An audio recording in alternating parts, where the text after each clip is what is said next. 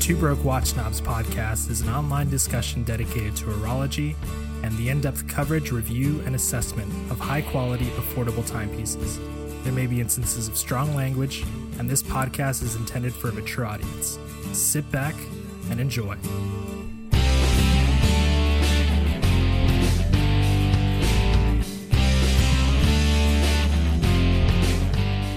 Hey, this is Mike. Hey, this is Kaz, and you are listening to Two Broke Watch Snobs. You have made it to episode 73. What is up? What is up?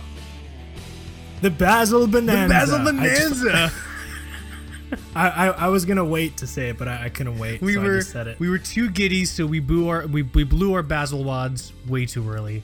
Basil Bonanza, as my microphone slowly falls down. Like a dying lily. Hold on, let me It's okay. Technical difficulties. We've seen worse things happen during Basel World. Worse No comment. No comment. What is up, man? I haven't talked to you in so long. It seems like. Yeah, we took a week off recording because we recorded the last episode in advance. We had a lot to do, man. You moved. I did some traveling. Then the show happened, and it feels good to slowly become a human being again and talk to someone. I feel being a human being is one of the more positive things you could do, for your health. That's what I think. I think I'm writing. It is. But it's difficult to feel human at times, especially as for me, it's a problem at nighttime because the nightmares they still happen. And the screams they keep my wife awake, but I'm okay. Dude has like Viet Cong night terrors, man. It's just screaming in the night. You know what I mean? You ever smell a man's flesh burn? No, Michael, we're fucking like 30 years old. I don't think we've never even casually been to Vietnam. I don't think. I'm gonna be dead in 5 years. But yeah, man, a lot has happened. A lot has happened. Just like I said, both of us. Lots happened with Basel. Episode 73. This is the Basel Bonanza. So we did the previous episode was sort of a Basel kind of. I don't know if you would call it like a prediction or but kind of what we wanted to see. Basel expectations, wish list. Wish list, yeah, that's a good way of saying it. Dude, if this microphone doesn't stop falling, I'm gonna burn it. You're gonna listen to me burn this thing in high def. That's very Jimi Hendrix of you. Is it? Did Jimmy burn mics or just left-handed strats? I don't know, or right-handed strats. I apologize. Maybe that was Frank Zappa. I don't know. Dude, I'm so excited. So I moved on a moment's notice. A moment's notice watches. Sorry. A moment's notice. I got word on Thursday that we had the opportunity to move to a new place, but we had to move there by Tuesday, which was like 5 days after that. And so it's in the same building. It's just a bigger place. And so I'm like, yeah, let's do it. And so I was packing stuff. It all looked good. It all looked great on paper. The new apartment, it's really cool, but it's on the top floor of this 3-story building. So it's on the 3rd story, but there's no elevator. So I had to carry all of my shit up 3 flights of stairs. It was my own personal trail of tears. I had to pick up everything I owned and just walk to Oklahoma or like wherever the fuck I had to go with everything I owned. People were dying all around me. It was horrible. It was the worst, best thing that has ever happened to me because the new place is cool, but I'm never gonna be the same. I'm never gonna look at the stairs outside my apartment the same ever again. It was horrible. Are you just staring at the wall in your bed like Kingpin? And like, I know. It's just I'm never going to be the same. I'm never going to be the same. That's. Do you have the feeling? The feeling after like a pretty intense move is just like, I'm gonna die here. I don't care if I have the chance to live in a mansion. I'm not doing that again. I told Becky, I'm like, baby, this is gonna be the place where we die and they peel our goopy corpses off the ground, or if we have to move, we're hiring movers. I will literally start saving tonight for a moving budget. You know what I'm saying? Yeah. Well, I mean, I'm glad it's over, and that you guys seem to like the place. You have to set up your bed immediately, because otherwise it just feels like you just feel subhuman. I took 2 days to set up our bed, and it felt like we were in an opium den. It was a mattress on the floor, not even like. No, the mattress wasn't even like where the bed was supposed to be. It was just flung like a playing card in the middle of the room. It was like lopsided. It wasn't even on like a box spring. The box spring was against the wall, and we just. The thing is, it was in a mattress bag, and we were so tired the first night. I didn't like slide the mattress out of the bag or like carefully undo it. I just ripped it open. Like I ripped it open like I was ripping open the chest of my enemies. You know what I mean? Like I punctured it with my nails, and I ripped it open from the torso, and we just crawled in like a fucking tauntaun on Hoth, and we just went to sleep that first night because we were done. We were done. Good. It was, and I don't want to wish this on anyone unless I don't like you. If I don't like you, then I wish this on you. But yeah, well, I'm glad it's over. It's over. It's over. I am recording in my new dedicated office, or half an office. I have half. Becky, my wife, has the other half. This is going to be the Two Broke Watch Snobs and the Rivka Watches Nerve Center. I'm really looking forward to it. I don't have to work moving around anymore, because before, when I had to print, like 3D print for Rivka or do anything for Two Broke Watch Snobs, I either had to move my equipment all around because I didn't have a dedicated space for it. So like either from like the ottoman or like the fucking kitchen counter or whatever. But now I have a room specifically designated for me to slowly asphyxiate myself with 3D printing fumes. I'm into it. Nice. I'm super into it, man. Well, that's cool, because you said that the wrist check kind of was related to the move. Oh my god, you're right. I'm blabbing way too much. I'm also having like an asthma attack. It is time.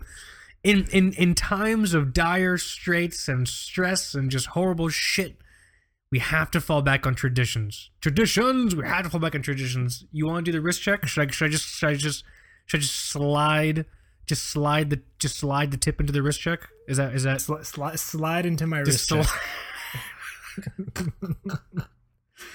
Hey baby, just slide into my wrist check. I'm gonna say that to my wife tonight, and she's gonna hit me in the mouth.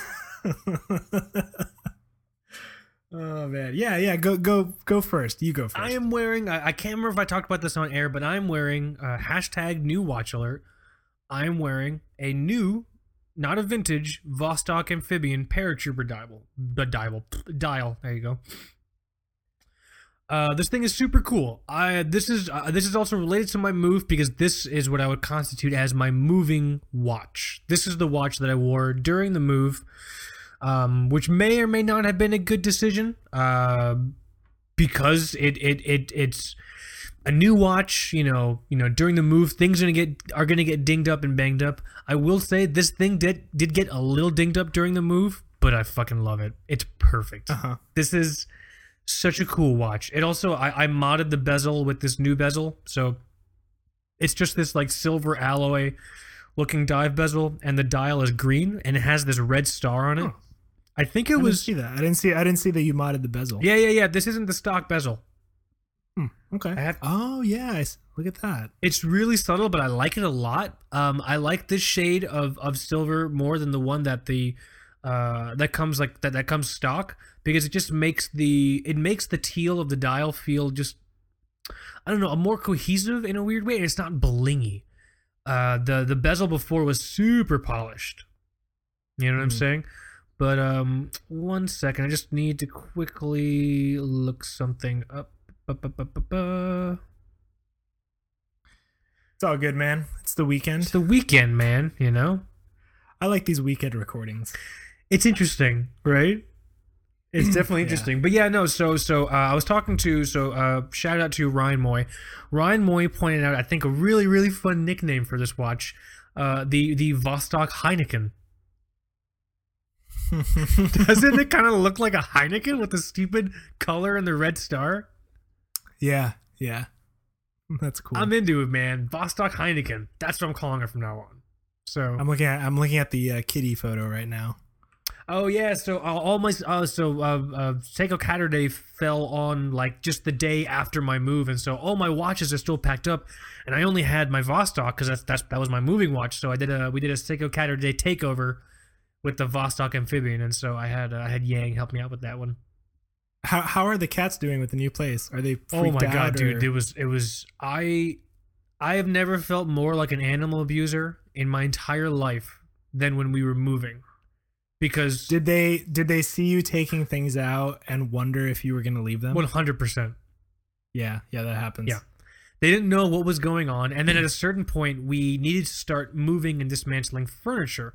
And so it's not safe for them to be running around while we're doing that because, I don't want them to get like crushed or stepped on or soldered. I don't know. You know what I'm saying? So we locked them. We locked them in the bathroom, and the whole time in the bathroom they're crying. They're just crying the whole time, and I'm trying to unscrew the bed that my wife and I share while the cats are crying, and I'm like, this is fucking horrible. Like, this is horrible. Fuck moving, dude. Fuck homes. Man.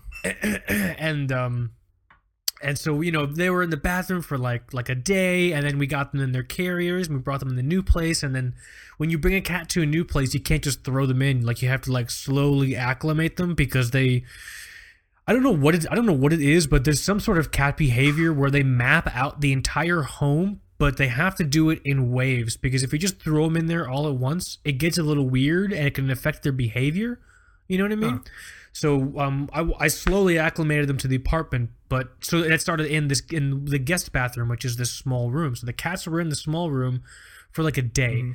And then after that day, I went in and I let them out, and they were just so freaked out. Their whole world had just changed. You know what I mean? But they're good now. They adjusted. They're doing their own thing. They're climbing around. They're having a good time. They're totally cool now. But yeah. Good. So that's what I'm wearing right now. I'm wearing the Vostok right now. This thing took some hits. This dome got scratched, which was inevitable. This thing hangs mad dome. This thing hangs like fucking Ron Jeremy dome. So the fact that it was gonna get hit was known to me. I'm like, I know it's gonna happen. Let's just let it happen. The bezel also got a bit of a ding, but you know what? It wears it really, really well. It's the mark, in my opinion, of a good watch, of what you could almost constitute as a timeless design when it wears damage, well. You know what I'm saying? Mm-hmm.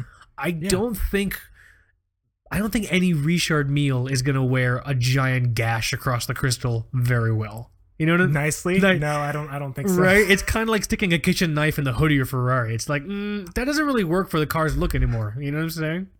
It's a fucking meat cleaver in the back of this thing's fucking, tail fin, whatever the fuck you call it. I have no idea. My brother and my dad are super into cars, so hearing me talk about cars, they'll probably just start yelling at me. It's called a flux capacitor, Kaz. They don't sound anything like that. But yeah, I'm wearing this Vostok. It's really, really cool. What I love about this watch is basically Vostoks, these have been made in Kistopol, which I wrote an article about this on the Two Broke Watch website. If you're interested in the history of Vostok watches, go and check it out. It's a lot of fun. It's a really, really cool history. Propelled by war, sustained by a small town having to keep its economy alive post-war, so on and so forth. Space race, it's really, really a lot of cool. Space race, not like actual space race, but more space race like propaganda and like pride and bullshit like that. Are you urinating into a cup? Yes. You going trucker on me, dude? I can't leave. I'm not actually doing that.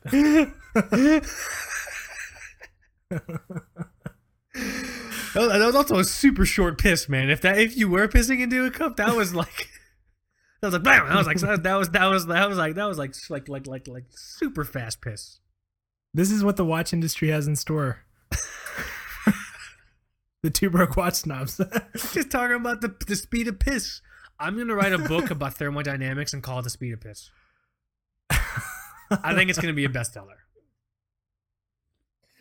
God damn it. I think so too. But yeah, so I wrote. I'm so sorry. I wrote a piece about the history of Vostok watches. It's on the website. What I love about this watch, this is a newer Vostok Amphibian.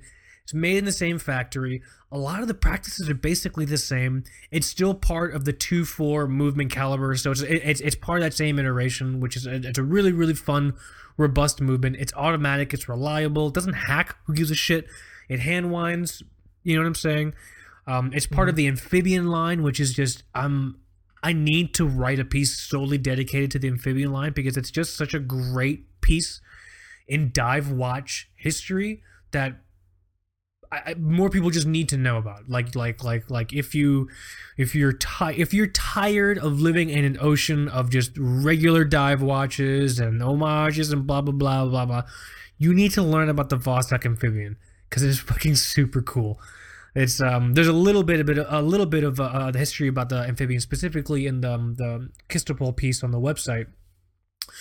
But I want to do a piece dedicated to it. But I wanted to buy this watch also because I wanted to compare it to the actual vintage watches. I wanted because I've had a few vintage Vostok Amphibians in my time, and this is my first brand new one. Hold on, the microphone. I gotta fix the microphone. Like a dying daisy. Hold on, let me see if I can tighten this. It's gonna sound weird. Ah, yeah. This is quality. I'm ladies and gentlemen. so sorry. You're gonna have to post process that. Just make it sound like I'm farting. No, I'm not gonna do anything. God damn it! But I wanted to compare the newer amphibians to the older ones. It's interesting. The newer Vostok Amphibian, you get it, and it feels like a vintage watch because the design is still pretty much inspired by some of the by the normal iterations of the amphibians. You know, the different case types there have been. It still has this classic acrylic dome, which isn't just a look thing. This is a big part of the function of the watch. It also appears to be chrome plated or steel plated brass because, and that's traditionally how the amphibians were made because I think it's cheap. It's a bit of a quote-unquote softer metal, but that plays into the idea of the technology behind the amphibian, how they sort of solved the issue of water resistance on a dime. You know what I mean? Of course. Yeah. Which is really, really cool. The one thing that I think is lacking compared to the vintage amphibians is the crown. The crown quality it feels a bit thinner. Not thinner. I'm trying to think of a way to say it. The metal quality of the crown is not in the same par with the vintage ones. And it sounds cliche, but it really is true. They don't make them like they used to. But comparing this Vostok to the vintage ones, I mean, it's basically the same except for that crown. I mean, it still has that classic amphibian crown wobble, which makes you think you broke it. Yeah. Oh, I broke my watch. Nope, that's how it's supposed to be. I've seen some really nasty reviews on like social media and YouTube and stuff about these modern amphibians. And I think it's from people that don't realize that that's how it's supposed to be. Like they get it and they're like, "Oh, I got this watch and it's broken." Someone did a YouTube video, and it's someone that you and I both know, and they did the video, and they're just like, "Oh, this watch is bad. Don't buy this watch." Blah blah blah. I'm not gonna say who because it's not appropriate for me to say who, but I think if you do a review like that without actually knowing the history of the watch, you're basically an idiot. You know what I'm saying? Like, there's no... seriously, this is not a watch you can just buy and make a judgment on. You have to know about it. Like, you have to understand why certain parts of it are the way... Why it is brass. Why this acrylic dome is the way it is. Why the crown does the thing that it does. You know? And you can argue that it's almost like ballsy on their part to continue on with that tradition in design. Yeah. When producing the modern versions, because this is just the way it was when it was originally designed, and we're gonna show that to you in this modern, accessible reproduction of the watch. Yeah, I mean, you know what's so weird? I almost hesitate to call it a reproduction because the chain of ownership and the chain of manufacturing and production has never stopped or ceased. It's just always kept It's just going. new. It's just a new exactly. watch. They're not. It's not like, oh, this year Vostok has decided to reissue the amphibian from. No, I don't give a fuck. It's just the same watch. I mean, sometimes they have done like the 1965 or 67 to no case sort of like original reissue, blah blah blah. But this one that I got, it's just the amphibian. They're still making it, and they're charging $70 USD for it. I think I'm gonna get one, which is incredible. I like right now. I like mine a lot. This is really really cool. Oh, the other thing that I thought was good is the in comparison between the vintage one is the detail, the quality of the case back, like the case stamping on the case back is better on this one. Mm-hmm. Is better on the newer one. So, but yeah, no, I think it's one of those things where it's not a watch you can casually purchase. This is the sort of watch that someone who really wants to geek out would really be into. You know what I mean? You know what I just noticed on Marinam? They have bulk pricing. Yeah. So I'm looking at the Scuba Dude now. If you buy 10 or more of them, they're $64.60 each. That's a steal.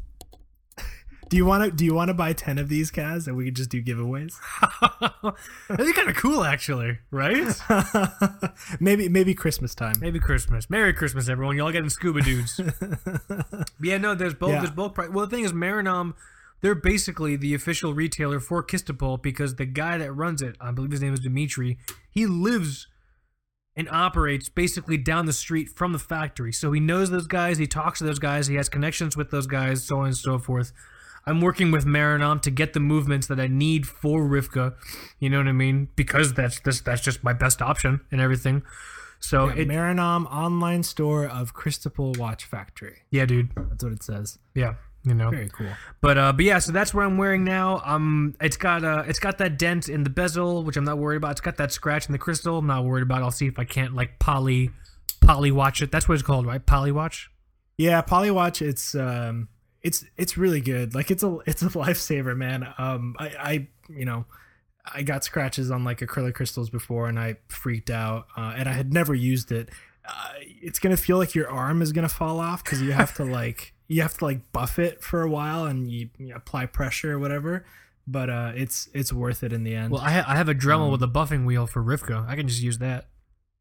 You might like file down your crystal. Oh, Jesus. So don't do that. Okay, gotcha. And you know what? When you buy it off Amazon, it's supposed to come with like a special like polywatch cloth or whatever. But when I bought it, I guess they forgot to throw that in there. Sucker. So I used a sock on my Speedmaster. I'm like, I guess this is gonna work. If not, I'm gonna ruin this watch. You Apollo 13 improvised. I'm proud of you. Exactly. That's awesome though, man. Yeah, every time I say the word polywatch or think about polywatch, I want to say Poliwag, which is a Pokemon. Oh yeah, it's true. Poliwag, Poliwhirl, Poliwrath. There you go. But yeah, that's what I'm wearing. I like this watch a lot. Oh, just a note, I am wearing this on a custom suede strap from EA8. It's EA8 leather goods. We'll tag it in the show. This thing is super cool.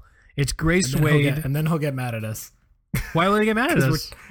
Because we're talking about him. Hey, he'll get over it. It's okay. EA8, it's okay. We got this.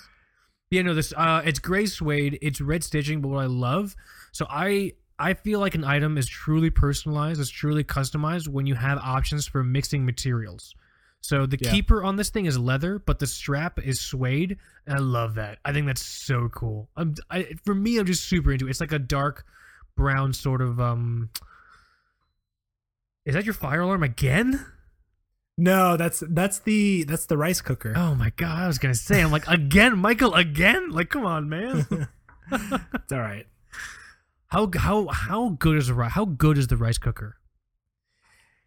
We use it for everything. That thing saved my fucking life in college, dude. Yeah. You know? But yeah, sorry, I got distracted by the rice cooker. I love this Vostok amphibian. Keep an eye out for right up on the site. Keep an eye out for just it being on the feed. If anyone has any questions, totally feel free to ask me because I feel like this is a watch that people really want to get into. But there's a bit of hesitancy because it's just hard Because they'll do a search and they might find some sort of negative comment on a forum or a video from someone who just wasn't properly educated to talk about the watch. It's like me tuning into a car review from a toddler who can't drive. It's like, dude, I'm not listening to you. You don't know how to fucking drive. You know what I'm saying? Yeah. So if anybody has any questions, totally let me know what's up. But here I'm talking way too much and my asthma's kicking in. I'm curious, what are you wearing? So it was a special choice for me to pick a watch that I would wear throughout the entirety of Basel World, which is what we'll be talking about today. Oh yeah. And I had some kind of unfortunate events that changed what I would be wearing. There was a watch that I was wearing from a very large Swiss brand, which will remain unnamed, that actually malfunctioned. Then I switched to something else, but I got a little bit bored of it, and the workload just got so insane that I wanted a watch that would just make me smile every time I looked down at it. Yeah. And it's one that I really should wear more, because it's gorgeous, and I've been wearing this one for about like 4 days now, and it's just so much fun, and now that I've been wearing it like back to back, I'm starting to notice all these little details that I didn't see before, and it's the Doxa Sub 300 Black Lung. Sweet. That's what I'm wearing, and gosh, like this kind of just like the Vostok that you brought up. It feels like they just, I don't know, started making the watch again. Yeah.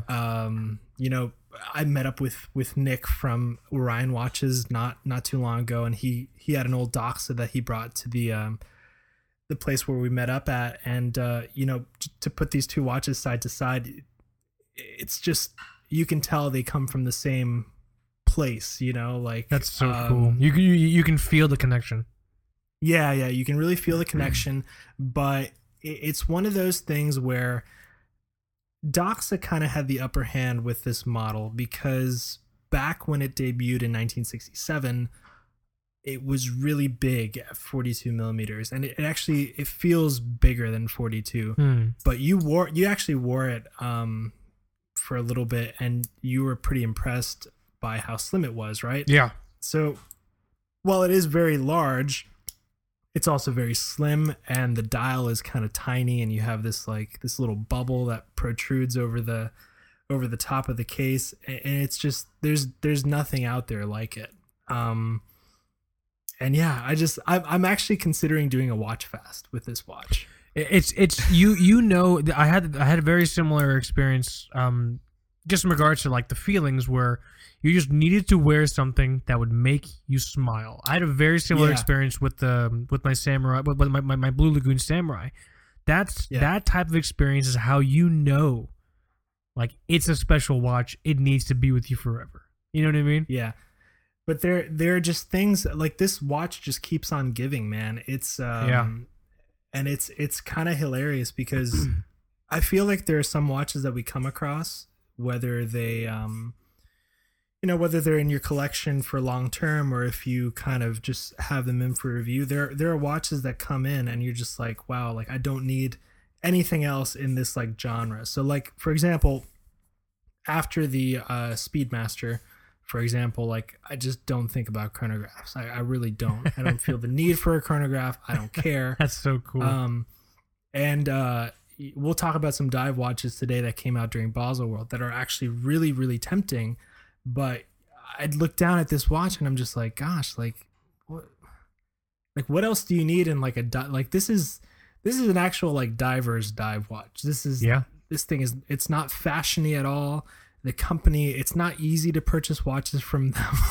Unfortunately, they have a booth at Basel, but I've only seen one model from them, and I think it's actually already sold out. But it's just it's very special, and if you get the chance to handle one or purchase one secondhand, I'd really recommend it. If you're thinking about stretching your budget, it's kind of a weird like niche within a niche. when it comes to like watch collecting. Yeah. And the dial is, this is what they call the professional dial, so it's very orange. And at times it can appear extremely orange. At times it can look pale. Any kind of black details within the dial are super glossy and polished, so it just really jumps out at you. And this is. It was kind of hard between this watch and the CWC, but I think this might be my favorite dive watch. That's so in cool. the collection right now. Yeah, that's so cool. Yeah. Have you ever considered? You know what's funny? I see that I'll see pictures of the Black Lung. I know the Doxas on the Instagram and everything like that. I think everyone just keeps them on the bracelet, right? Yeah. Some people asked me kind of like right away, like, oh, like what are you gonna put it on? And I'm so pleased with the modern reproduction of the Beads of Rice bracelet that I just it's the same philosophy I have with like bracelets and straps. I feel like this watch would be slightly incomplete, right, with something that isn't the Beads of Rice bracelet. But I think one thing that would really work with this watch is something like one of those Erica's Originals Marine Nationale straps. Those are like canvas straps, right? They feel like nylon, actually. They feel like another NATO, but the original ones are made out of like parachute material. That's right. That's right. I remember hearing about that. Yeah, so maybe that is canvas. I'm not really too sure. But I do like that kind of contrast between the orange and like the olive in those straps. So if one day maybe I might try it on one of those just for fun. I hear that. But yeah, I'm happy to hear the watch helped. It's one of those positive things about being a watch collector that really makes that for me reminds me of how wholesome watch collecting really can be. Like, it's not about getting the latest and greatest. It's not about having this thing because it's a new reissue, this blah blah blah. It's just whatever makes you happy. Mm-hmm. That's what you need to collect. That's the kind of collector you are. You are because there are some people out there who are just like, oh, I don't know if I want to be a Seiko collector, if I want to collect this blah blah blah. You collect whatever makes you happy, and if you don't know what makes you happy, you'll find out. Events will happen, and you will one day find out what makes you happy. You know what's cool about this watch? We kind of, I think, as watch collectors, whether we like to admit it or not, we always fantasize about that moment, being out in public somewhere and having some stranger say, "Hey, nice watch." We won't admit it. We won't admit it, but we do fantasize about it. I want it to happen so bad. But the problem is that it never happens. Right. It usually never happens. The one time that it has happened to me, the watch actually wasn't mine. But finally, I think a couple weeks ago, I guess a watch muggle, you could call them. I fucking love that. I love that. Yeah, a watch muggle. A watch muggle. He noticed the watch, and it was the same guy that noticed the last watch that I just mentioned that wasn't mine. Oh, that's funny. He was a server at a place that I was eating at, and he was like he's very much a like, dude, where's my car kind of guy. So he was just like, dude, nice watch. I was like, yeah, thanks, man. Thanks, Ashton. You're the man, dude. Yeah. So that's so cool.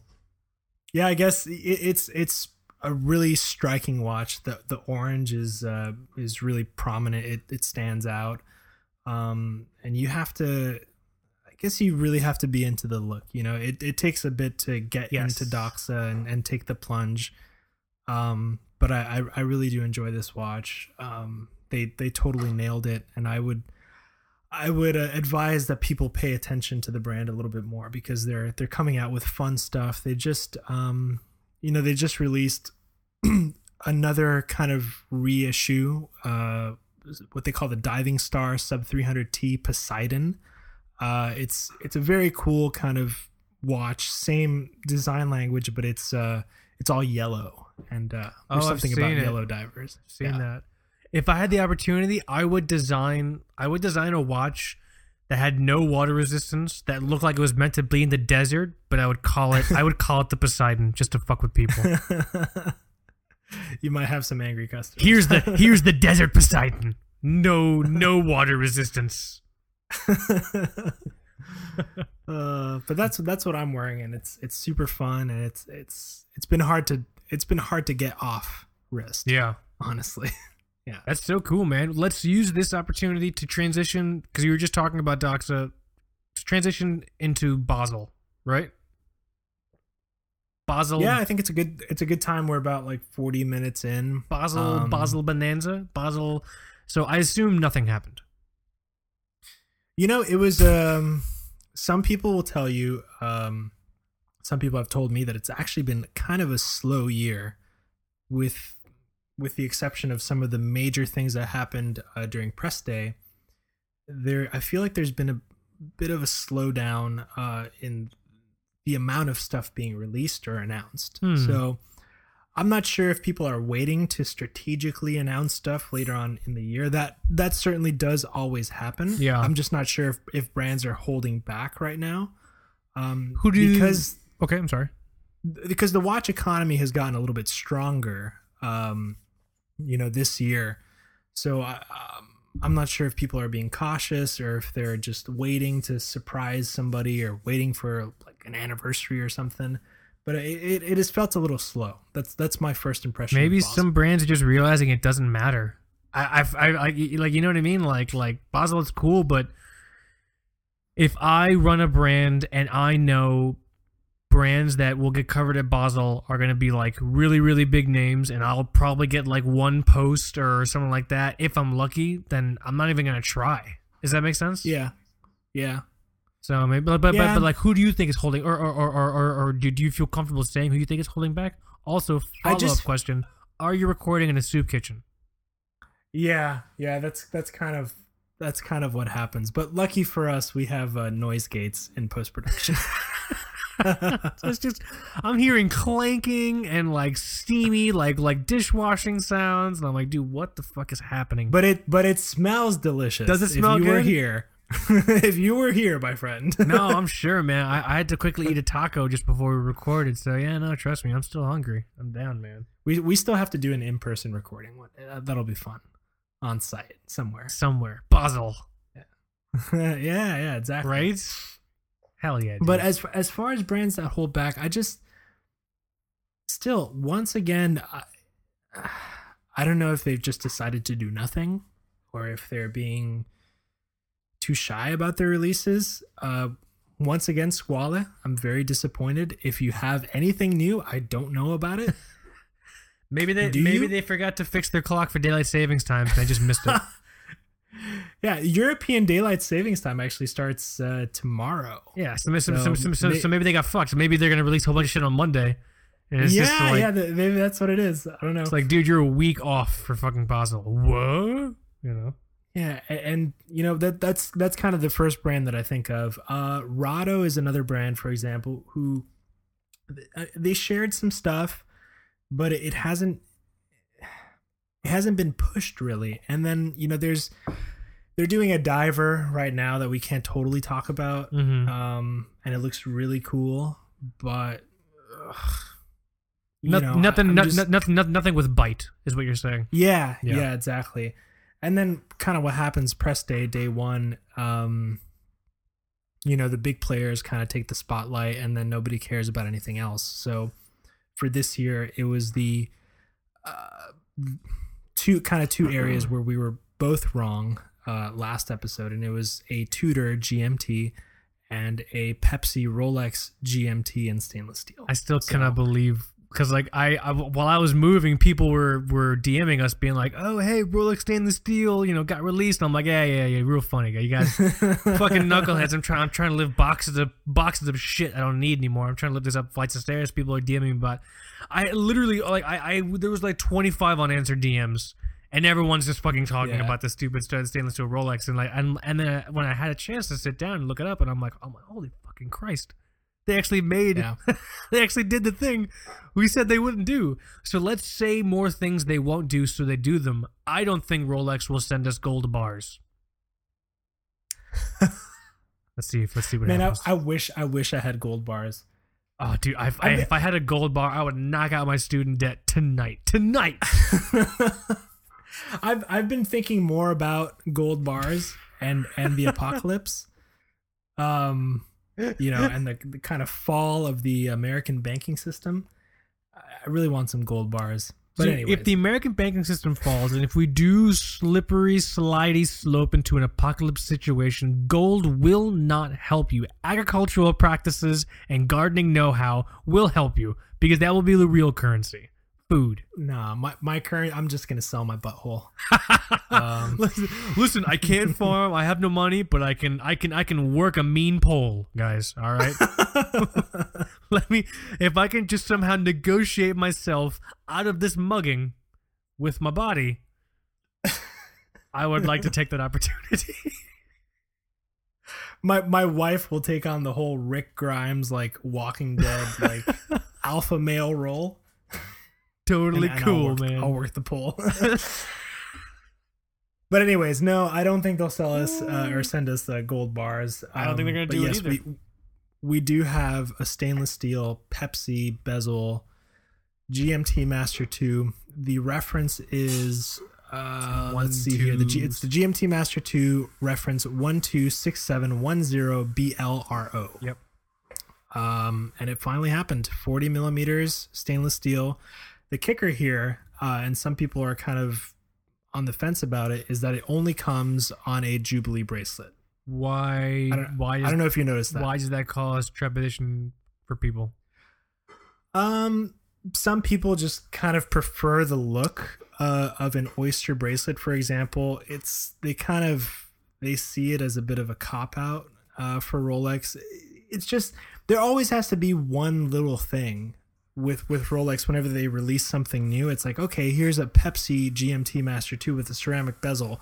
Oh, by the way, it's in fucking white gold and you can't afford it no matter what you do.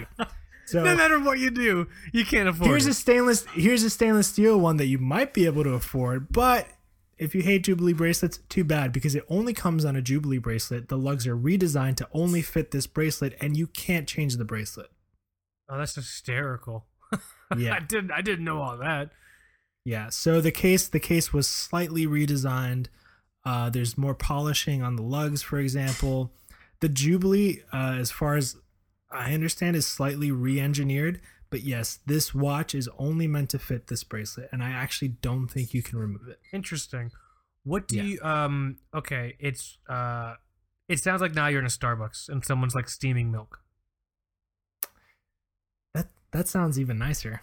It does sound really nice actually. But what do you think is the thought process? Because just so I'm looking at this stainless steel, GMT, everything like that, compared to I guess stuff that I saw from Rolex last year. What's the thought process? Do you think they're trying to cater to people who maybe want something more not accessible, but accessible? Does that make sense? Am I making sense? You know what I mean? Like this isn't like a gummy bear jeweled fucking Rolex. You know what I mean? It's they have one of those. I'm not sure. There's no like anniversary tie to this or anything. It's just something they decided to do. Yeah, and I think they know it's kind of long overdue. They're totally aware of the people that are pissed off about the fact that there isn't a Pepsi a GMT that's in steel. Yeah. There's a bit of a challenge involved with creating the details with the blue and the red ceramic that are kind of extremely difficult in the manufacturing process. Yeah. So as a result, for years, that variation of the bezel was reserved only for the precious metal GMT Master. Right. Apparently, there have been some manufacturing developments that have made that process a little easier for Rolex. So maybe they achieved that and said, well, okay, let's do a stainless steel release for this. People are going to love it. That's what I think. It doesn't matter because you're not going to be able to get one, and you're going to be on a waiting list for 4 years. Is that or you can pay $15,000 for it if you want to. Are you being facetious, or is that actually the case? It's a 4-year waiting list. Oh, I called my local Rolex authorized dealer to be on the waiting list. I heard him write my name down on a piece of paper, crumble it, and throw it away. So yeah, it's one of those things, you know. That's such a Simpsons thing. Like that. Like I don't know. It's like, yeah, you want this watch? Hey, fuck you very much. Yeah, sure. I'm writing it down. Michael Pena. No, I got you. Yeah, sure, boss. I'll put you in the list. Oh, right at the top. Right at the top. Don't worry. So one of those. Here's my question. I don't really know things, and I don't know people, but I do know you, and you know things, and you are. I would consider you a Rolex person. Are you excited about the watch? Do you think the watch is cool? I think the watch is cool. I would certainly not say no to having this watch. How much is it? So the watch retails for 8,800 Swiss francs, which is not far from what the Rolex Batman retailed for when it came out. Yeah. However, when that watch came out, it was the same kind of deal. Kind of big stink about it, and it did take about 3 years for the watch to properly trickle in, for supply to actually keep up with demand. So the same thing is going to happen here, and you're going to see people paying way over retail just to get it, quote unquote, secondhand, and post it on their Instagram. So it just seems like a lot. I just feel like there's so many other. You could have so much more fun as a collector spending that money elsewhere. Unless I just don't have this personal connection with the watch that some folks would, or some people who've been waiting for it, would have. But that's a lot of fucking donuts, man. That's a lot of fucking Zeppelis. You know what I'm saying? It's very it can be an end game watch for sure. Yeah. But it's just one of those things where you're gonna have to wait. Because any place that you call, if you haven't purchased like something big before, or have like some kind of account with the dealer, they're not really going to sell it to you. Yeah. I joke about it, but that's probably what that guy did. He's like, yeah, fuck you.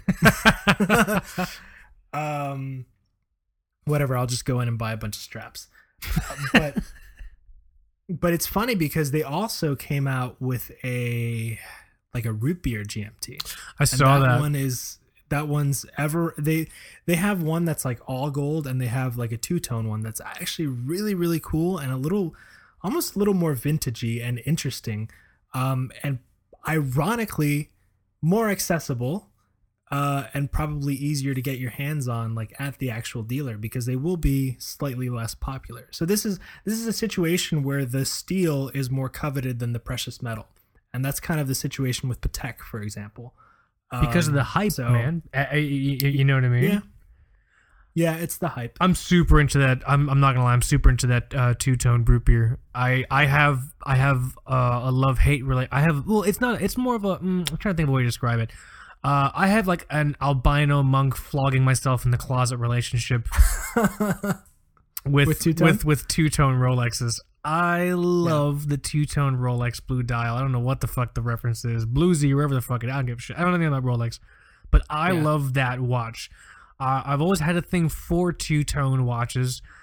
I really shouldn't. There's no... I can't articulate why I like it. I just like it.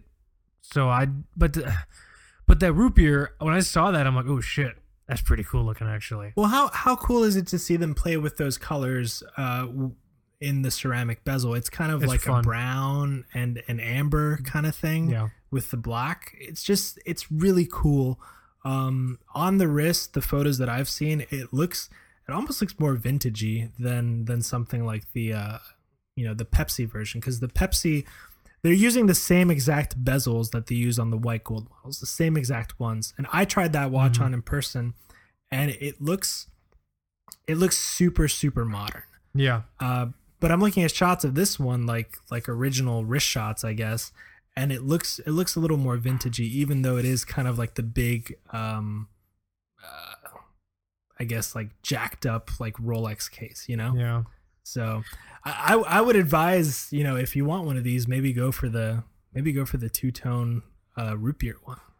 I think it's a little bit cooler, more out of the box, you know? I would say it's definitely cooler because it's like I said, it's not going to be as popular, but for some reason I just feel like it's just a lot. I don't know. It's just, for me, it's connecting. It's connecting with me for some reason. You know what I mean? Yeah. But I want to talk about another GMT that came out. The Diet Pepsi. Is that what people are calling it? That's what people are calling it. The Diet Pepsi. I love and hate the internet at the same time. So the Tudor Diet Pepsi GMT Black Bay, whatever, right? Yep, that's it. So how do you? I have two reactions. I had two reactions to the watch when I heard about it. What do you do? What are your thoughts on it? Or should I say first, since you've been talking for so long? Yeah, why don't you start? I'm curious to know what you thought, because you probably saw it quickly and then had to get back to moving. So I'm actually curious. My first thought, my gut reaction was that it looked cool. It looks cool. It's a cool looking watch. My second reaction was, it's not special to me. So this is I mean, I almost said my problem, but yeah, whatever, it's my problem. My problem is, if you do something, if you have the ability to do something really, really special, you should do it. So the GMT, Diet Pepsi, Tudor Black Bay, whatever, it's a cool watch, but to me, it's not anything special or unique. It's just another iteration of a Pepsi bezel GMT. You know what I'm saying? Yeah. Like it's from Steinhardt or something like that. Yeah, it's not exciting. Like, I don't, and I'm not saying exciting in regards to like an escalating porn habit where like things will only get you going the crazier it gets. It just didn't seem like there was like, you could have put some really fun and refreshing thought into it, but someone probably just said, okay, we have the Black Bay line, let's just do a surefire winner. Let's give them a Pepsi bezel GMT. You know what I mean? Yeah.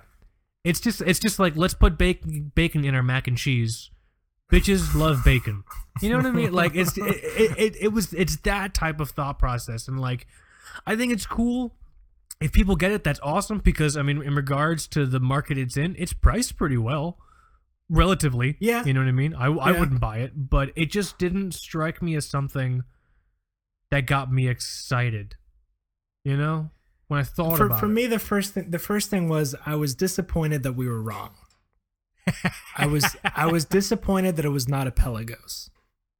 That would have been pretty cool. See, that I would have been happy about. But they went with the Black Bay because people love the Black Bay line, or Tudor thinks people love the Black Bay line. So they're gonna keep iterating on it until Tudor just changes his name to Black Bay. You know what I mean?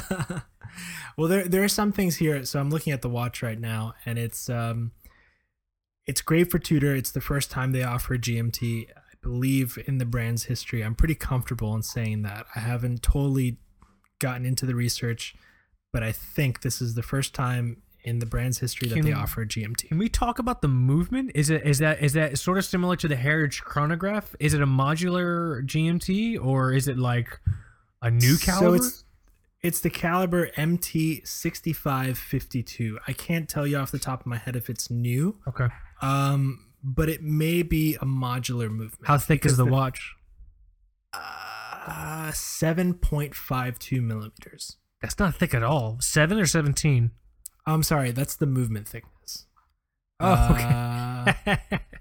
That'd be crazy, right? Oh, that's a thin how thick watch. it is. Oh, okay, because if the watch is thicker, sort of like the Tudor Heritage Chrono, you can sort of postulate that it's modular. But that's potentially an interesting thing to me. If Tudor now has the ability to do a cool GMT movement, I'd like to see that done in other fun ways. Like, I'm not excited by the Black Bay line anymore. I think the first wave of them were super cool, like the like the original ones with the eddas and the curved text and all that bullshit. Those were so cool when they came out. Like that was game changing. You know what I mean? Yeah. Well, here's the thing about that. Even those, I don't know about you, but there's always been something off about the Black Bay every time I tried it on in person.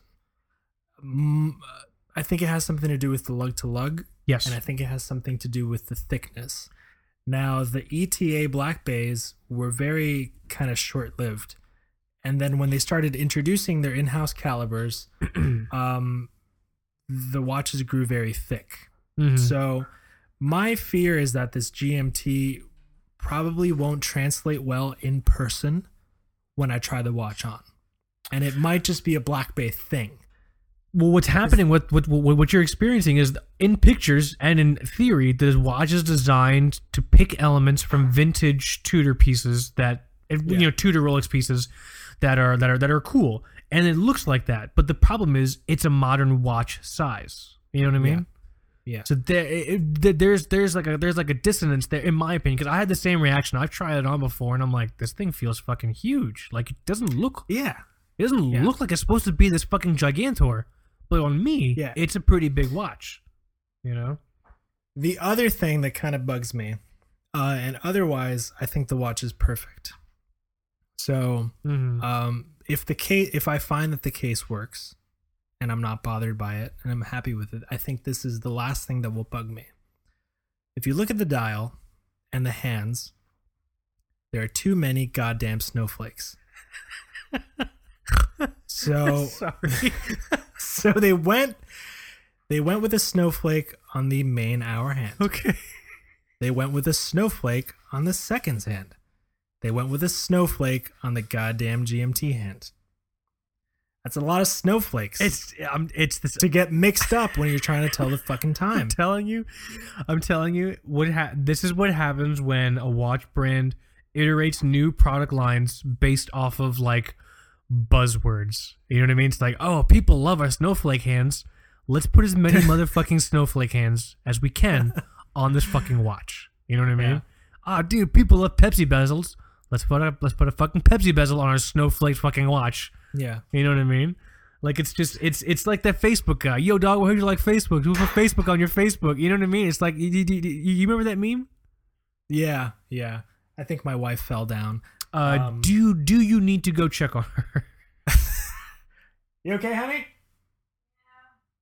She's fine. Yes. The bezel is actually pretty nice. I like that it's aluminum. It looks kind of matte finished. Mm-hmm. It's gonna age really well. The blue is a little pale. It looks black at times, so it's almost like you have a Coke GMT as well. Cool. But I'm curious. I'd really like to try this watch on in person, and I'm sure I will. They should hit stores in July. Oh, cool. That's a lie. I think it's going to be more like October. But but yeah. I mean, that's all I got to say. But people love it, and it certainly looks good. I want to see if it translates well in person within the Black Bay platform. I can't wait to see how much the price drops when they're on David SW. Yeah. That too. So here, let's switch gears. What do you think? Because you're more in touch with this stuff than I am right now. Because I was very disconnected with the move. What do you think happened at Basel that was incredible that no one's talking about, or is there not a situation like that? I will tell you, my friend, and we can stay on Tudor for that, because the issues that you and I both have with Tudor are kind of the same. And I'm gonna share the watch, right? I just want to make sure I have all the info. So there was another Black Bay released. Just a regular plain Black Bay. Was it the colon scope? It was not the colon scope. So we were wrong there as well. I'm sorry. Damn it, dude. But this is cool. Not many people are talking about it. And it kind of gets me excited for the future of Tudor. And it sort of remedies all the issues that we have with the Black Bay. And this is called the Tudor Black Bay 58. Okay, what's that? You probably didn't see this one at all. I've never heard. Is it 58 millimeters lug to lug? Is that what the 58 stands? The name is terrible. The name is awful.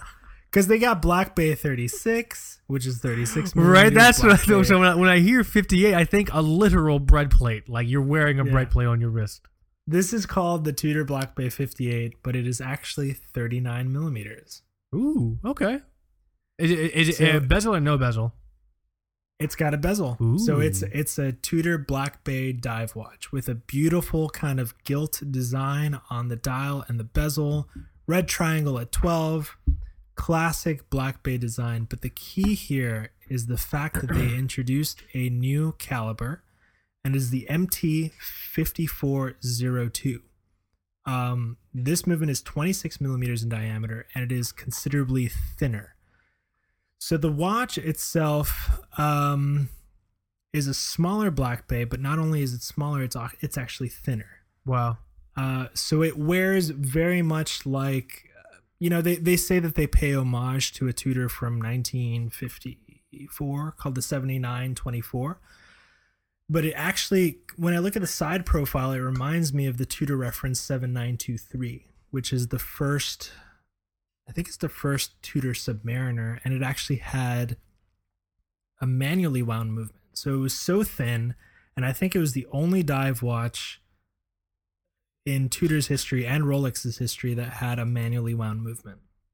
It's a slimmer, smaller Black Bay with a very nice vintagey gilt dial. And I don't know if you've looked it up, but I'm almost a little more excited about this than the GMT. Why are people talking about this? This is kind of cool, actually. Yeah, it's expensive. It's Is expensive. it? How much? I think How expensive is it expensive? it's just like the GMT. I think it's around like 35, 37. Okay, You know? that's not. I mean, for relatively within the sort of sphere that Tudor prices I'd look for are one in. used. What's up? I would look for one used. Oh yeah, I would totally. I've learned my lesson. I'm buying every watch I buy from now on is going to be used. Yeah. You know what I mean? But you know what? If you like the if you like the Sean Connery like Rolex Big Crown look, Yeah. like this is the Tudor for that. That's pretty much it. That's pretty cool. You know? I'm going to keep my eye on that one. You know? Yeah. So that's one that I feel, people probably aren't talking about as much as they should. And yeah, that's I would check that one out if you haven't. I'm certainly going to be looking for that in stores this summer. Just to try on for fun and bug the salespeople. You would love bugging salespeople. What about non-Swiss? Anything cool, noteworthy, upsetting non-Swiss? So the non-Swiss do something. Well, I'll just talk about the Japanese. It's really funny because Basel World starts really with Press Day, and it was the 21st this year. And that's kind of when everybody loses their shit. Rolex releases a new GMT.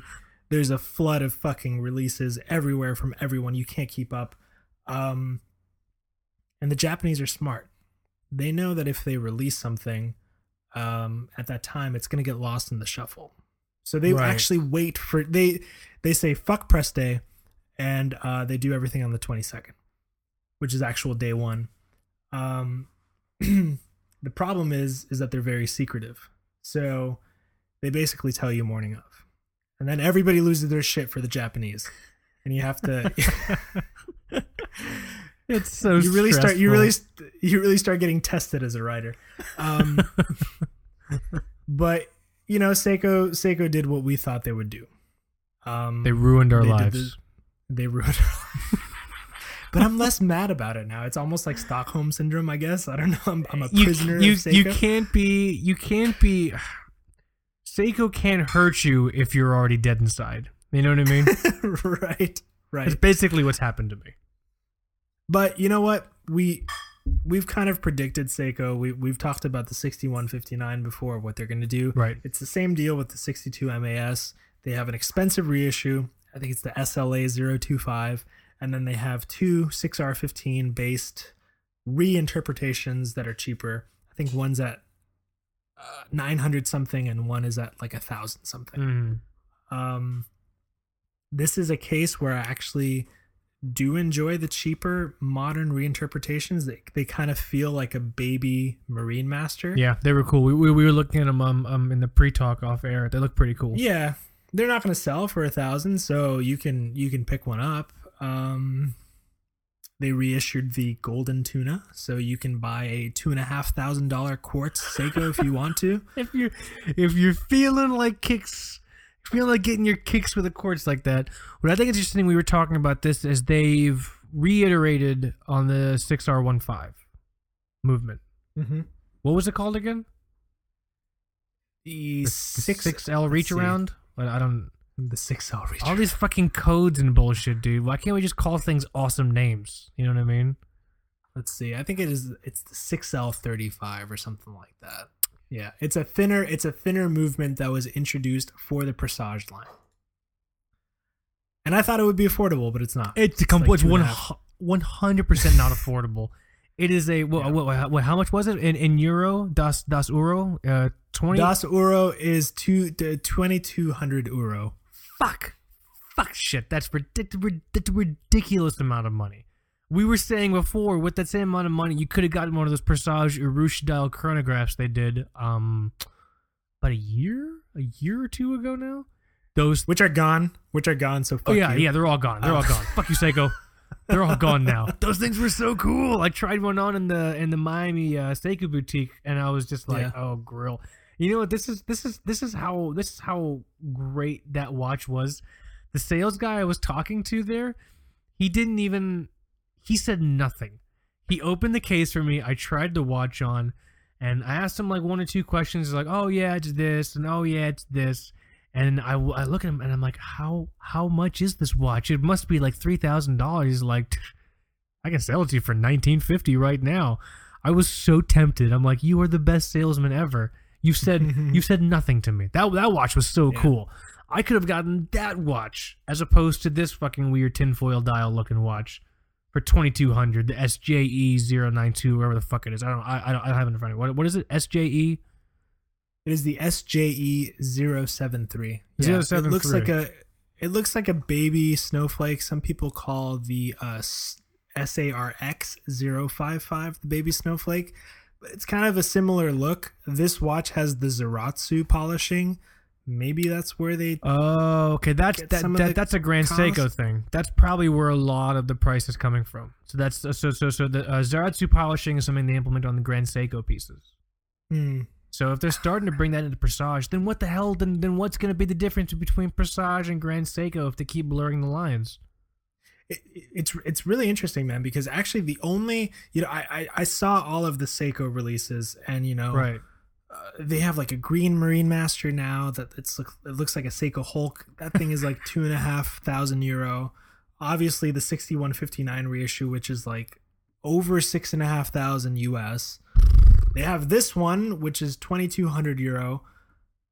The only affordable watch that I saw was like the 6159 modern reinterpretations, which are still like bordering $1,000. And I think they came out with like one new cocktail time looking watch within the Presage. Nothing was done with the Alpinist, by the way, which we were kind of hoping for. So if I could translate Seiko's actions into a thought, it would be that if you're poor, fuck you.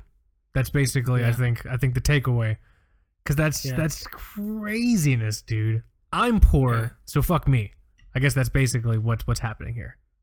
It's kind of strange, and it sort of makes me worry about the future of some of their lower end models. Like, I hope the SRP turtle divers like still have a lot of mileage to go. Mm-hmm. I hope those watches last.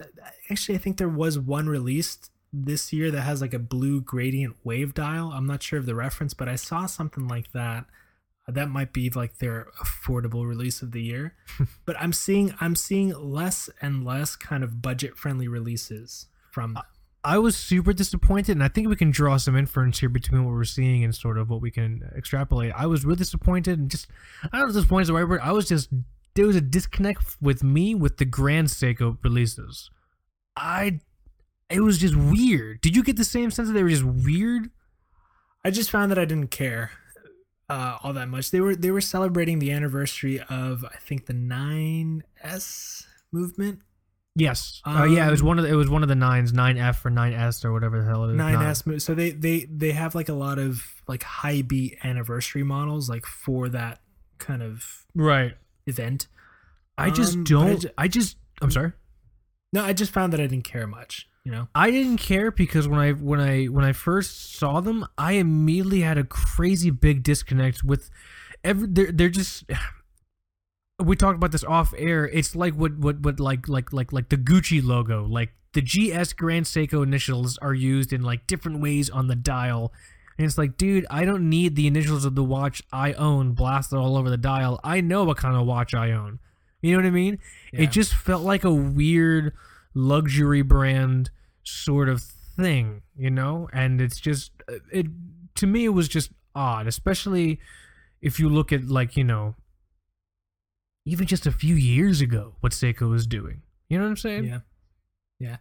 It's a little disappointing.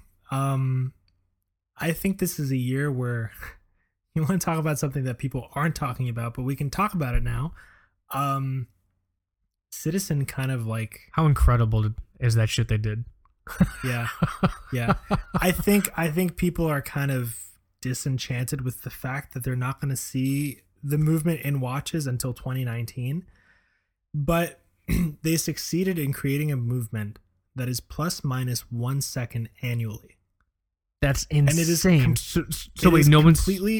completely autonomous. It's like satellite connected accuracy in a completely like isolated, like self-standing movement. Eco drive movement. For me, someone that's like quartz watch geeky, that's so fucking cool. Yeah. That's just so incredible. But wait, no one's talking about this? No one cares about this? No one cares. Dude, what the fuck is wrong with people? This is that's my favorite thing out of Basel. 100%. 100%. We created a watch movement that's accurate annually plus or minus 1 second. Yeah. To crickets.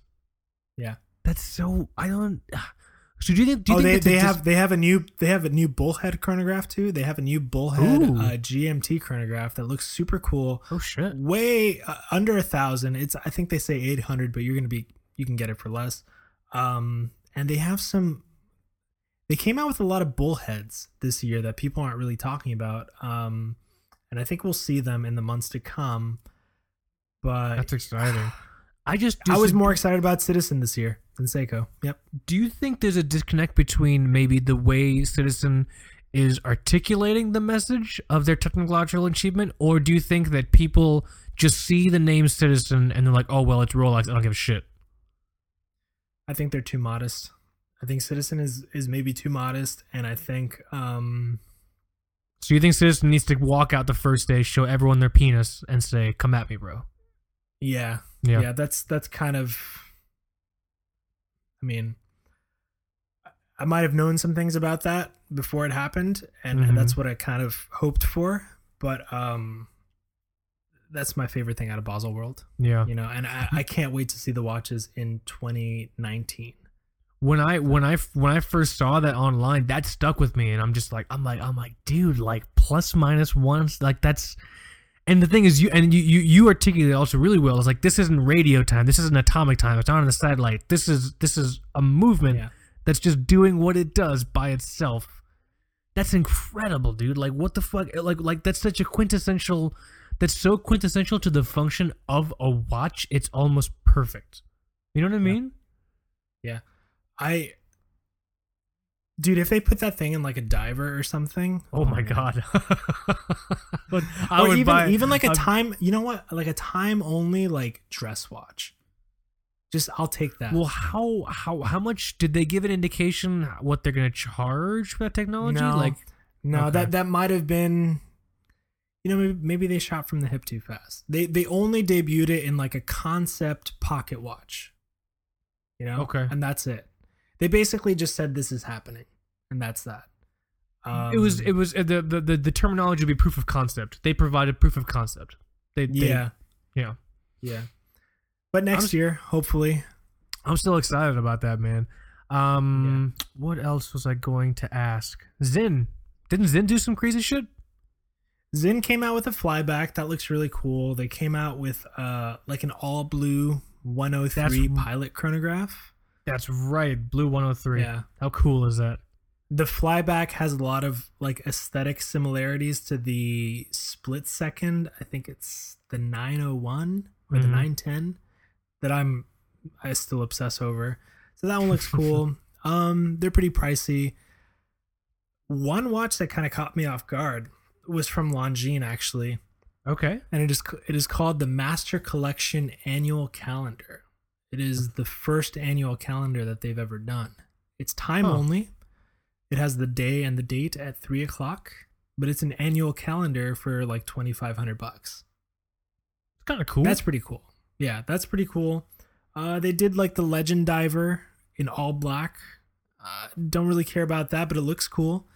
And I think they did some that are smaller also, like some ladies like Legend Divers. Whatever. You know what watch that I saw, which I saw it and I immediately fell in love with it, and then I read comments online and I felt bad for loving it, and I'm very curious to know your opinion. Okay. Did you see that Bell and Ross Racing Bird chronograph, whatever the fuck it's called? I love it. I love it too. Yes. The chronograph? Yes. Yeah. There's no reason for that watch to exist. It's so cool. There's no reason. So Bell and Ross is the Hawthorne Heights of the watch world. I love it They so much. they know what they do right, and they just keep doing it. They don't care. They just don't care. That last Hawthorne Heights release album was actually really good. Like, it was 30 minutes of exactly what I wanted to hear from them. Exactly, but that's exactly what it is with Bell and Ross. Like, when they release watches, if I'm opening a press release from them or like an article about a new watch, they give me what I want. Yeah, but I did not expect to like that chronograph, but like when I saw it and I saw pictures of it and I was scrolling through, I'm like, dude, this thing is fucking like this is so cool. It connected with me so well because it felt accessible. But it also felt like a Bell and Ross piece. It felt accessible, but it also still felt sort of refreshing and new, but still within the product line. You know what I mean? Yeah. But people hate that watch. People hate that watch. that watch is so drunk. Like, there's way too much going on with it. I don't care. It looks so cool. Like, it's a 2-register chronograph, but one of the subdials is like half gone because they like put like an open date window or something that shows like 3 dates. Go home, watch. You're super drunk. I don't care. That watch speaks to me on a very personal level. I think that's such a great watch. I don't know anything else about it. I don't know what the fuck is in it. I saw it and I'm like, yes. I like that. The colors are gorgeous. I think that's what appeals to me. So I tend to get drawn to things which do fun things with color. They don't have to be successful things with color. Fun things with color, and I get drawn to it pretty easily. So I thought that was fun. Did you see that new? I'm jumping around now, so I apologize. Did you see that new Nomos? With that loom? They had a few. The Autobahn with like the weird luminous like arc inside. I don't know how I feel about that. It feels like a Nomos piece, which is nice, but it's too, I think, hard-nosed with the Autobahn automobile theme. Does that make sense? I didn't pay much attention to it because I knew it was going to be super expensive. Oh, here it is. $4,800. Oh my God. Dude, when did Nomos start charging this much for watches, man? They charge that much when you get into like their weird stuff, like the Ahoy or the like World Timer. Ahoy? Yeah. Yeah. You know, the club, some of the club models are not that bad still. This should be around like 12 or 1300. I think you can get them like 800 or 900 used. You know what's crazy? This is the first Basel World in a long time where I'm seeing everything wind down. There aren't any watches in my mind that I'm like, yeah, I'm going to go buy this soon because I can't fucking afford any of it, man. Like, You can't. It's a matter of affordability, but at the same time, I think it's like I said at the beginning of the last show, dude. None of them matters.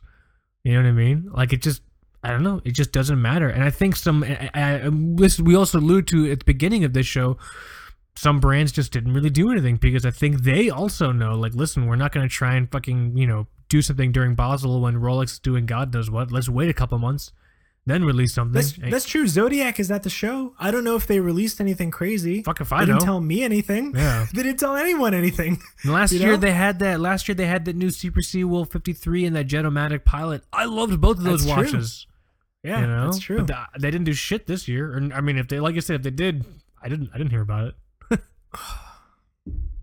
Yeah, I don't know. Usually, and people give a shit about talking about Seiko for so long, I guess.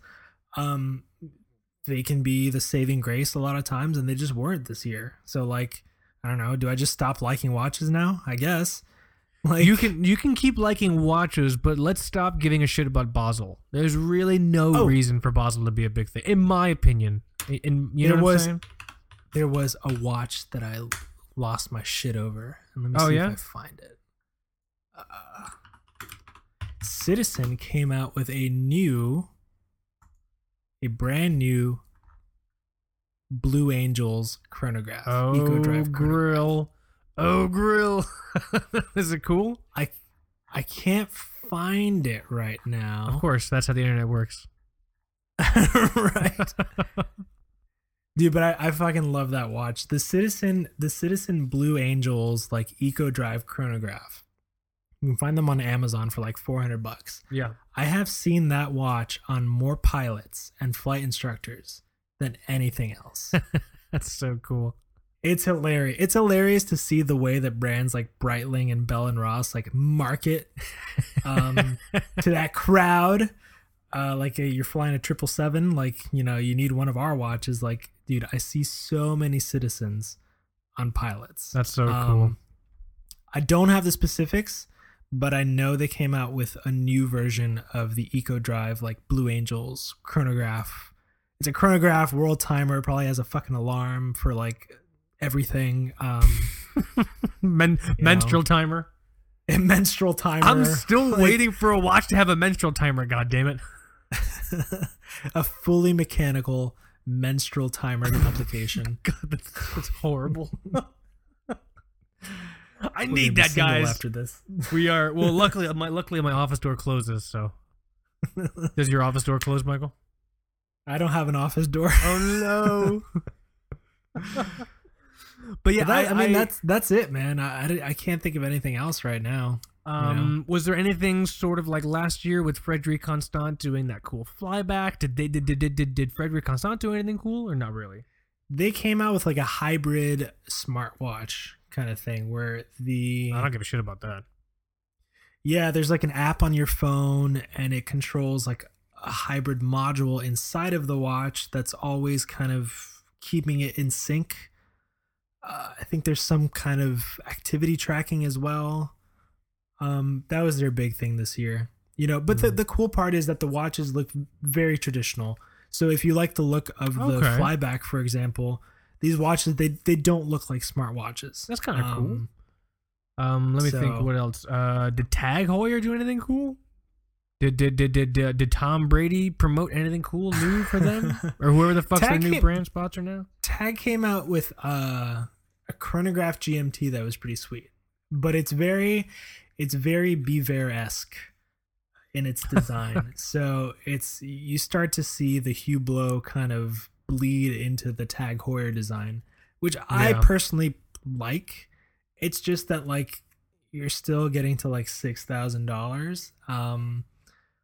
If I'm at $6,000 in hand to buy a watch, I'm gonna save a little bit more and buy like a used 42mm Explorer 2 polar dial. Ooh. Personal favorite of Michael. Yeah, personal favorite. We should start a watch convention or like a watch trade show where you can only show up if your watch is under $500. Do you think that would be? Do you think people would be interested in that? Maybe. I don't know. Because I think the more we talk about it, I think you're hitting the nail on the head. Also, it's really hard to give a shit about Basel as a regular person when everything's just so expensive. Yeah. You know what I mean? Like it just doesn't really do it, man. I don't know. The coolest thing that's happened is, in my opinion, Citizen with that Eco Drive movement, plus minus 1 second a year. I'm just thinking about this episode that we're recording right now and the episode that we recorded last year, the same episode. And I feel was like super excited last year. We're about to finish, and like, there's just nothing I can, think about when I hit the stop button. Like, okay, like, I think I'm gonna save up and go for this. Maybe those Seiko like reinterpretation divers, but I'm not really that interested. I was gonna say, I think you're only thinking about that because you feel like you have to get something. So like, I might as well I guess I'll just spend $1,000 on one of these Seikos. No, you're so right. Last year I was gung ho about that Zodiac Jetamatic Pilot, and then Zodiac made it fucking impossible to get in contact with them, so I didn't buy it. Which is your fault, Zodiac. Sorry, guys. You know what I mean? Funny enough, this year I'm more interested in a watch from SIHH than from Baselworld. Which watch is that? The Baume & Mercier 5-day chronometer. Yeah, that's right. That thing was. That is like cheaper than that fucking Longines like annual calendar that I just told you about. And it's got like silicon components and everything as well. Nice. I don't know. I wouldn't buy anything from the brand because it's obviously out of my price range, but I was really intrigued by the new Breitling pieces that I saw. I was just clicking around, I was just looking at them, and I'm like, this is interesting, actually. Yeah, I do. I mean, there's a refreshed 43 millimeter Navitimer that looks awesome. That, what was it? That Colt, that 41 millimeter Colt, or am I drunk? Yeah, that Colt. Yeah, no, it's, what was it? Chronomat 44. Chronomat 44. Is that what it was? Yeah, that thing is pretty cool. Really cool. Like, but obviously those are also like $6,000, $7,000, $8,000 watches. Yeah. Dude, watches fucking suck. Why the fuck couldn't we get into something that was cheap? Like, I don't know, what the fuck is cheap these days? I went to an antique store today and I found out that people are really into collecting matchboxes and little matchbooks from different bars and stuff. They'll collect them from bars and like shrink wrap them and preserve them. We can start a podcast about that. I can definitively say that all those people are probably serial killers. If you collect matchboxes and shrink wrap them to look at them, you're a serial killer. You're like Patrick Harris's character from Law and Order Law and Order, the normal one with Vincent D'Onofrio, eating women's calves and shit. Sorry, it's a very obscure reference. I apologize. I have no idea, Michael, if you've ever watched that show. No. Okay. Well, Vincent D'Onofrio is in that show, and he also plays Kingpin in the Daredevil series on Netflix. I didn't know he was that dude from Men in Black. He was the Roach guy. Give me sugar and water. The Roach guy, man. But yeah, so definitely a much different tone towards the end of this year's Basel episode than compared to last year. Because even though last year had expensive pieces, there were also still some really, really cool things. I'm sure there are cool things that happened this year, but I don't know. It's just I don't find myself particularly excited. I'm trying to think. I think someone mentioned to me that Tissot did something cool. Is anything popping into your mind in regards to Tissot? They did like I think it's called like the anti-magnetic. I didn't get a chance to look at it. I feel like I've seen photos on Instagram, but that might be worth looking at. Somebody may be right about that. By the way, that Chronomat 44 from Breitling that you just brought up is $8,720. Fuck my mouth. That is a ridiculous amount of money. Do you have? Oh my god, dude! Let's just collect matchbooks. Oh fuck it. The good thing about this Basel is that I don't feel like buying anything. I don't feel like buying anything. Maybe that's the silver lining. I can go on vacation, take my wife to dinner. Last year, I was so fervent and positive about getting that Jetamatic Pilot. The only reason I did it is because Zodiac is impossible to get a hold of, and they only sell watches through fucking that watchstation.com garbage. You know what I'm saying? But this year, I don't know. I didn't really see anything. I mean, just from us talking and me clicking, the only thing that I would really be interested in is maybe one of those Citizen Bullhead Chronos. I want to take a look at them, take a closer gander, see if anyone looks cool. I'm really excited to see what they do with that EcoDrive technology, that plus minus 1 second annually. Yeah. That charming, not Charming Bird. See, I almost fucked it up. Not Charming Bird. That Bell and Ross racing chronograph bird, whatever the fuck it's called. Ridiculous watch. It looks like child's refrigerator art. But it's so. But you're drawn to it. I'm very much drawn to it. But that's also like I think it's like a $3,000 watch. Bell and Ross is very cheap. It's around there. Yeah. Yep. So not buying that anytime soon. Maybe I'll look into that Blue Angels watch. Like I took some trips before Basel, and just once again, man, I saw a pilot. Poor guy, man. He was doing like a shift change. He wasn't even flying the plane. He was just like sitting in a coach in the shit box, because the FAA makes you sleep sometimes, I guess. And he had one of those Blue Angel pilot chronograph, and it was beat to shit. Probably like a first officer, like 80 years old. Jesus. Still not captain, I bet. Oh my god, we cannot end on such bleak of a note.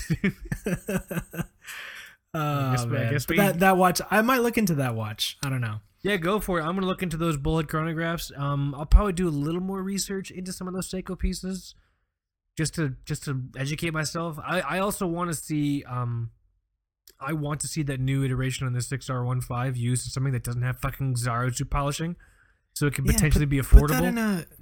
Put that in like a Sarb or something. Make it thinner, make it nice. Yeah, I saw that. I was like, oh my god, like that's cool. Like that's a Seiko dress watch that I can get behind. Like, oh, fucking €2,200. Yeah, never mind. If you're poor, Seiko. Dude, that's not far you. from like a fucking Speedmaster that I just bought. Like, are you kidding?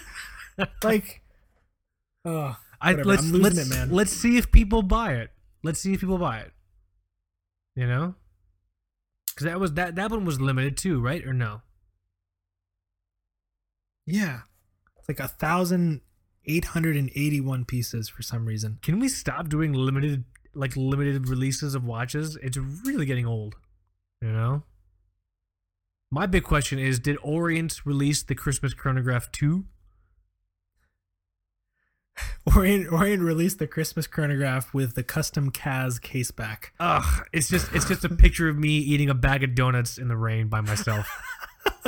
And there's a quote in the bottom that just says, "That's a lot of fucking donuts."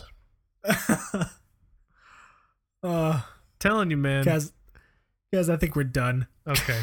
All right, it's time to start winding down. Yeah, nothing I'm particularly excited about. I think that Tudor 58 was pretty cool. That Black Bay 58, that's just cool to see. But otherwise, I'd hunt for that used, but I have too many dive watches. But people tell me that's not a thing.